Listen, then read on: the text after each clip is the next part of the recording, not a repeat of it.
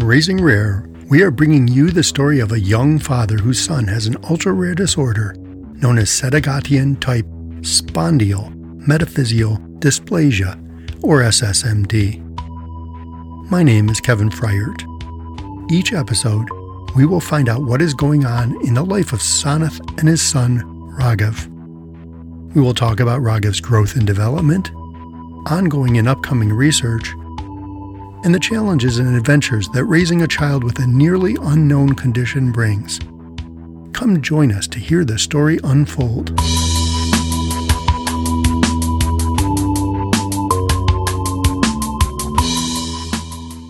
Today on Raising Rare, we have the pleasure of talking with Miguel Sancho and Felicia Morton, parents of a child with a rare immunodeficiency known as chronic granulomatous disease, or CGD. Miguel has recently written a book about their story. The title is More Than You Can Handle: A Rare Disease, a Family in Crisis, and the Cutting-Edge Medicine That Cured the Incurable. You'll be able to pick up your copy in early March. Before we get started, Sanath, how's Raghav doing this week? He's stable. He's awesome. He has been making a lot of progress with his therapies. Yesterday, we learned that we have this iPad app that he's supposed to touch and play with. We've been teaching him to touch and play with it. And yesterday he was able to do that for a couple of touches by himself, which is awesome. He was able to move his hand and touch it. So that's fun. Wonderful. It's a start, right? You'll be communicating back and forth on the iPad just like everybody does now. Eventually he'll be watching Netflix. Yeah, you're going to have to watch his account and see what he's watching. So welcome, Miguel and Felicia. Could you tell us a bit about yourselves and your story? Sure. I'll start, but of course, Felicia can chime in anytime. The first thing I want to say is just thank you for having us. It's an honor to talk to you and an honor to kind of participate, however remotely, in your story and your project. I feel that, we're a little bit out of place here because, our son had a very rare disease and we had a very difficult time. But I have to say, compared to what Raghav is going through and all the complications of SSMD, we're kind of the JV team here on the scale of serious illnesses. And so, we're happy to share our story, but really we approach the whole thing with immense humility and immense respect for the people who have even more serious conditions. In fact, the book is indeed dedicated to everyone who's had it tougher. And we know that there's a lot of people who have a tougher situation out there. Felicia, why don't you go ahead and introduce yourself? Yeah, thanks as well for having us. We're very, very grateful for this opportunity to share our story. And in terms of talking a little bit about ourselves, I am a mother of two children, and we had a daughter who was 4 years old and great. And lo and behold, when I got pregnant again, I was overjoyed and thought this would be wonderful when I found out he was going to be a boy. And I had been working at that time, starting my own PR business, and everything seemed great. We were living in Manhattan. And then, like many families that you've covered in this podcast, our world was turned upside down. We found out Sebastian had a very rare disease, as you had mentioned, CGD. And this book is about how we grappled with that and how we made it through. In terms of a little bit more about myself, I became an advocate in the CGD community, and through that process learned a lot about the disease, helped my son as well, and learned so much about what I could do to find our way through. And now I'm dedicated to helping others in the CGD as well as rare disease community in any way I can, because there's so many who helped us along the way that if I can pay it back or pay it forward, then I'll be very grateful for that as well. And just very briefly about me, I'm a journalist by trade. I worked in television news for 20 or so years, and I'd also done some print and some radio. And like Felicia was saying, prior to the diagnosis, we didn't have, it super easy, but we had it pretty easy. We had, kind of experienced life in the kind of American dream terms, not meaning that you're not given a lot, but if you work hard and play by the rules and invest in yourself and try to, seize opportunities, you can get by and survive and achieve your dreams. And of course, a lot of those assumptions and a lot of the framework and the foundational assumptions and beliefs of our lives were really severely undercut when we got this diagnosis. And the book is about a lot of things, but one of the things it's about is how that really upended our lives and really made it difficult to cope on a lot of levels. I, in particular, struggled with depression and anger, and it affected our marriage rather severely. Um, Nevertheless, largely because of Felicia's dedication and strength, we were able to make it through and find a way to get our son cured and make it to the other side. So that's kind of what the book is about. Great. Thank you for that quick summary. Can you tell us a little bit about Sebastian today? What are his superpowers? Sebastian is a healthy 8.5-year-old child today. And I never thought I would actually be saying those words, given thinking back to the moment when we got the diagnosis. He has been cured of his disease, meaning he no longer has that disease. He underwent a bone marrow transplant using umbilical cord stem cells, and consequently, that involved a very serious, very strong regimen of chemotherapy. And with any patient that's undergone that degree of chemotherapy, you have to be wary of long-term effects and potential organ damage from chemotherapy of that nature. But we haven't had any of those effects so far, knock on wood. And so far, he's a growing and thriving 8.5-year-old boy who's attending third grade whenever school's open and is right now out playing in the snow. Fantastic. Does he remember this at all? And how old is he today? 8.5, you said, right? Yeah, he's 8.5, and he underwent this procedure when he was basically 4, and it took about a year. Your audience may or may not know a lot about bone marrow transplants, and we can talk as much or as little about that as you want. But basically, when you undergo this particular treatment, you have to block off about a year of your life. It took a couple of months just to get him prepped and healthy enough to go into transplant. Transplant itself involved about 2 months in the hermetically sealed transplant unit at Duke University Hospital, which is a wonderful place. And then another basically 9 months of post-transplant recuperation that involved varying degrees of quarantining, intense quarantining, the likes of which a lot of people are now familiar with due to COVID, but just you can multiply that times 10, and that's basically how we lived for the better part of a year.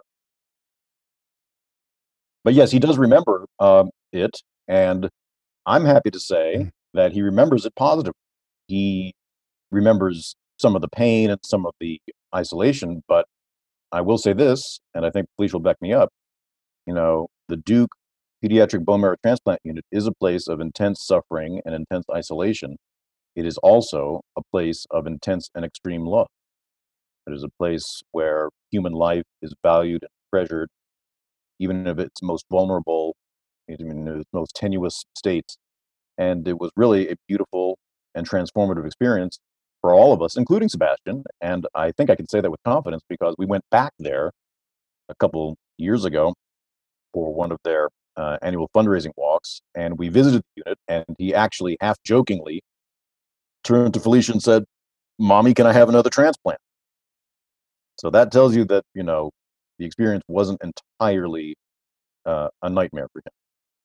But Felicia, what do you have to say about that? Yes, he does remember it, and he speaks fondly of all of the experiences that he had because, as Miguel said, the Duke team was very caring, very loving towards him. In fact, we were even invited by one of the nurses to her wedding a couple years later, and so we just really felt that we had bonded with them, and they did such a good job to make him feel comfortable and safe. And I also had done a lot of research on what I could do just to support him, checking my energy before I entered the room, making sure I was calm, making sure I could share that sense of just comfort with him and make sure that he felt that he was not scared and that he could do this.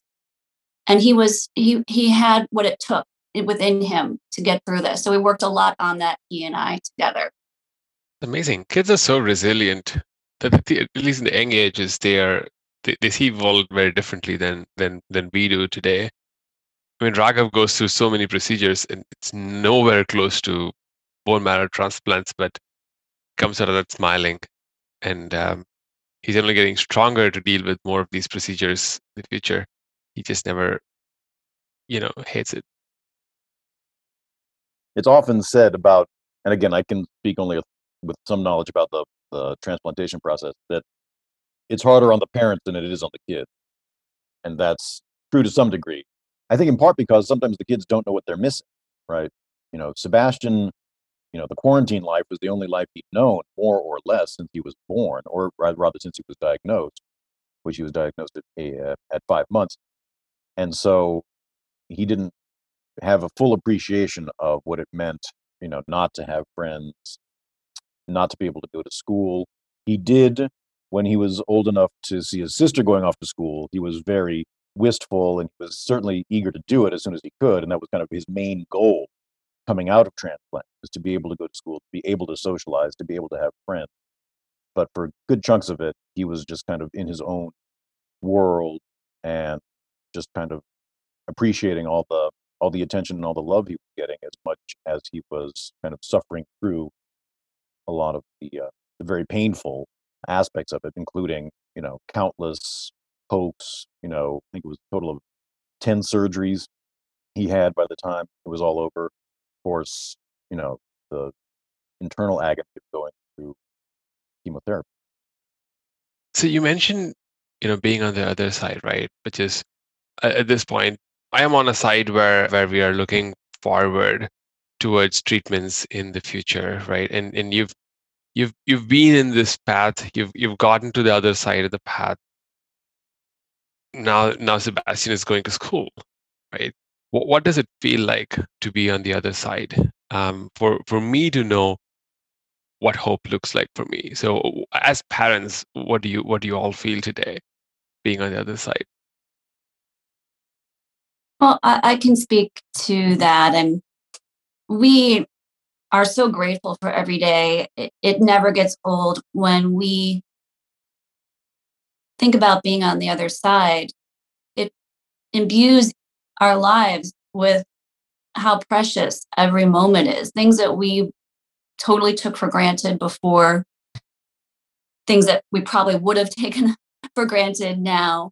And one prime example of this is that when we see Sebastian walking towards school, we drop him off, and sometimes we take him right to the door, and sometimes we're in a rush and he'll get out of the car and he'll run off with his little backpack behind him and his hat and his gloves that are connected with his little, those little things that you can attach the gloves to the jacket. And my heart just soars as I watch him running off to school, and I will have tears in my eyes, because I think this moment right here is what we dreamed of. It seemed like a miracle to even imagine it when we got this diagnosis and during the days of transplant, when he was so frail and fragile, and there were times we didn't know if he would make it through. Just to see him running off to school, I watched that little backpack, that little guy, and I just think, okay, Felicia, you did it, and he did it, and we did it, and it's going to be okay. That's amazing. Do you guys ever take life for granted at this point, having gone through so much? Not really. I mean, just half an hour ago, Sebastian was eating pancakes, and I was just watching him chew and swallow his food. And I just watching him and being able to do that basic human function is something that I'm so grateful for. Again, I think back to when he was in the unit, and one of the side effects of chemo, condition called mucositis, that basically destroys and kills off a lot of the cells in the gums and the mouth, tongue, and you can't eat. It's agonizing to eat and to process anything through the digestive system, and you have to be fed through an NG tube through your nose. And I remember at those points, I was like saying, "Oh my gosh, if we could just get back to a stage where he can put food in his mouth and digest it, that will be an immense step forward." And now he's doing it. And now we see him wolfing down pancakes. So we we definitely just treasure the little things too. Definitely. I don't know if we'll ever take it for granted, but sure, there are moments when life takes us into work and the day to day managing the kids' schedules, and there are moments when we get carried away, and but there's always something that takes us back every day, many times a day, when we just take a moment, take a deep breath. Miguel talks about how he meditates. I talk about prayer, and I will just say a prayer of thanks. That's amazing. That's amazing. It's the other side that I've dreamt of, but I've not experienced. So I'm really grateful to be able to experience through your experience. I just have to say, I'm blown away by how you're keeping it together. I mean, I think back to when we were in the closest thing to an analogous situation with you, when we were kind of fumbling around for what might be the best path forward. I don't want to imply that you're fumbling. It seems like you're really on top of it in a way that I certainly wasn't all the time. Felicia was, but not entirely sure which way to go, what the path forward is, or if there is going to be a light at the end of the tunnel. And just the way you carry yourself and the way that you are able to, talk about the situation and find joy in little moments of progress, it is just really, really inspiring. That's something that people shouldn't take for granted. Oftentimes with these stories, you hear, there's a devastating diagnosis and the parents are broken, shattered for a while, and then suddenly they tap into this immense reservoir of kindness and patience and in some cases capital.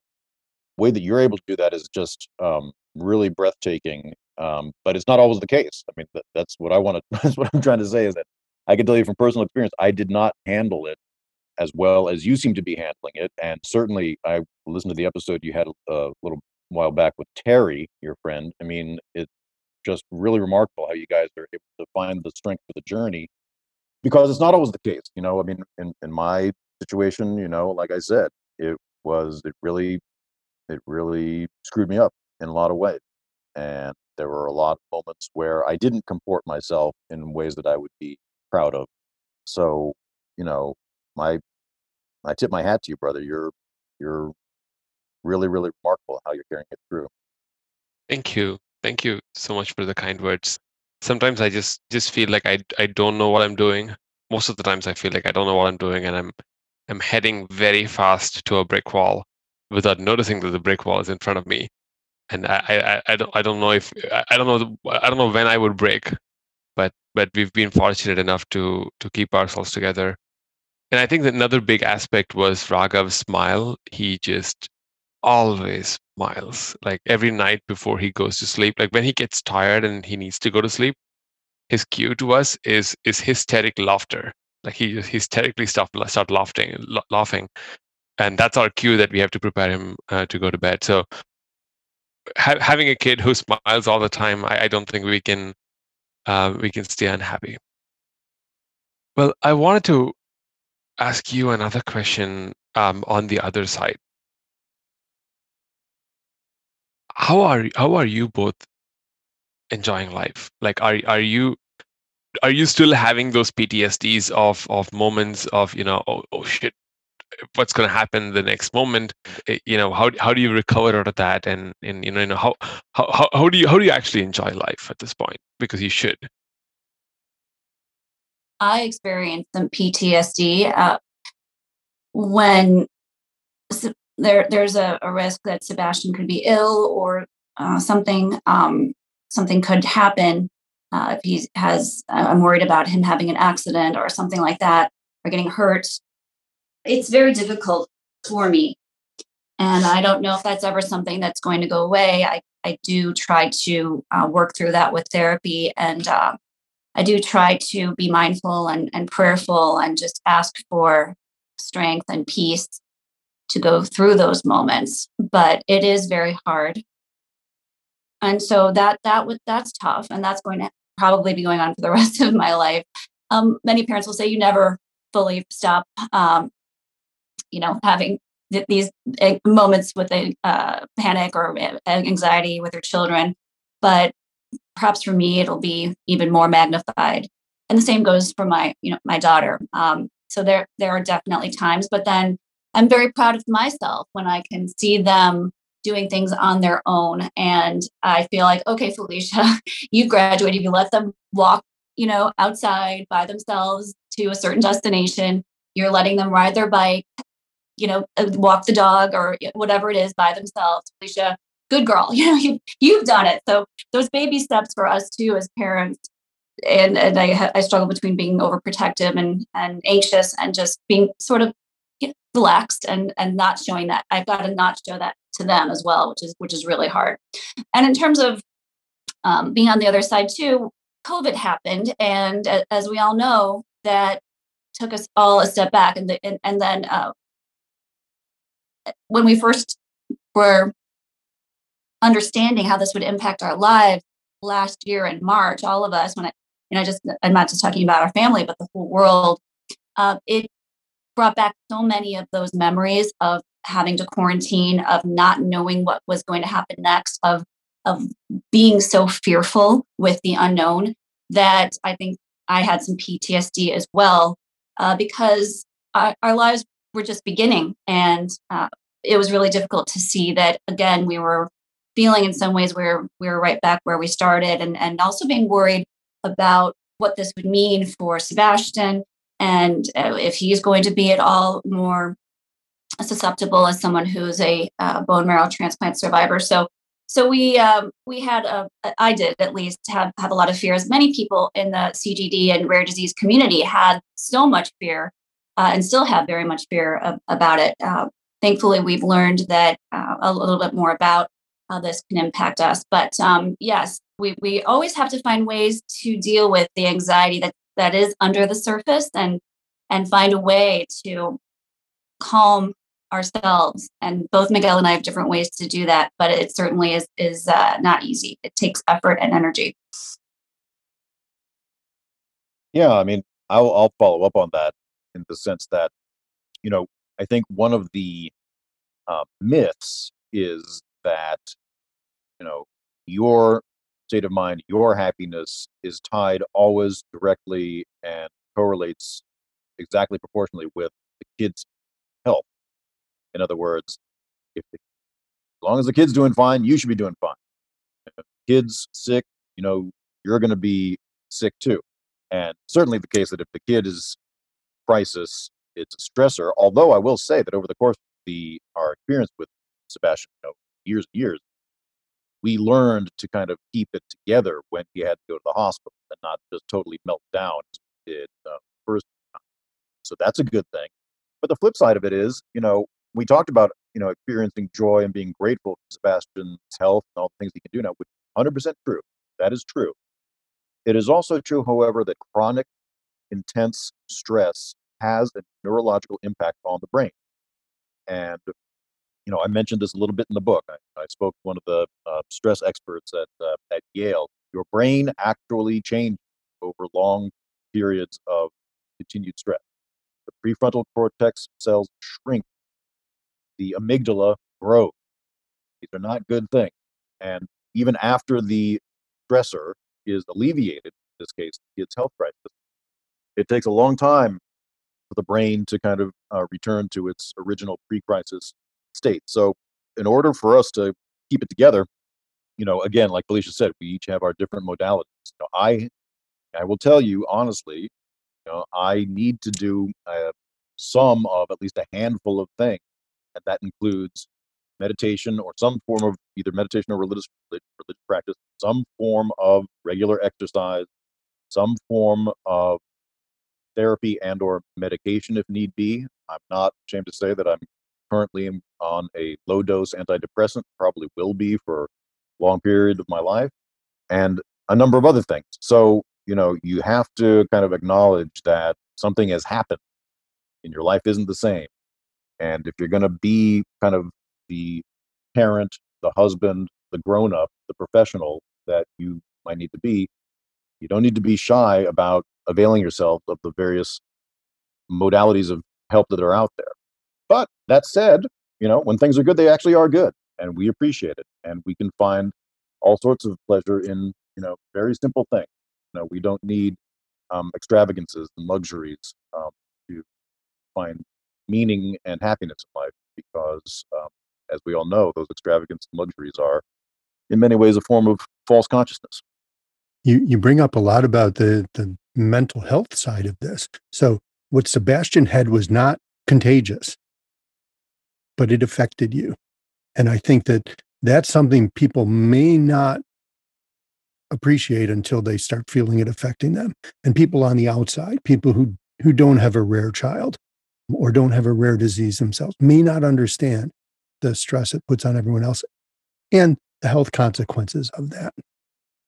Yeah, I mean, one of the things about an immune deficiency, and again, I think a lot of people can relate to this with the COVID thing, right, is you don't always see it in front of you, right? You are fighting a war without guns against invisible microbes. And there's some people who would say, well, I don't see them, so they're definitely not there. And there's other people who say, I don't see them, so they definitely have to be there.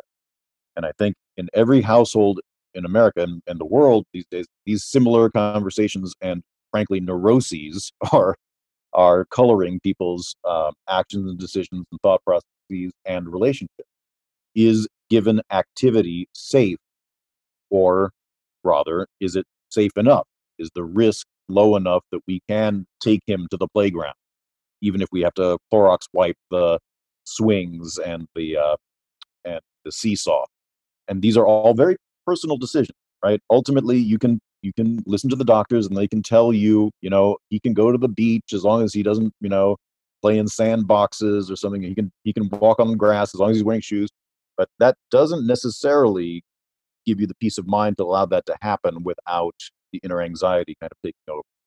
So yes, even though the disease is not contagious, the fear of the disease certainly is.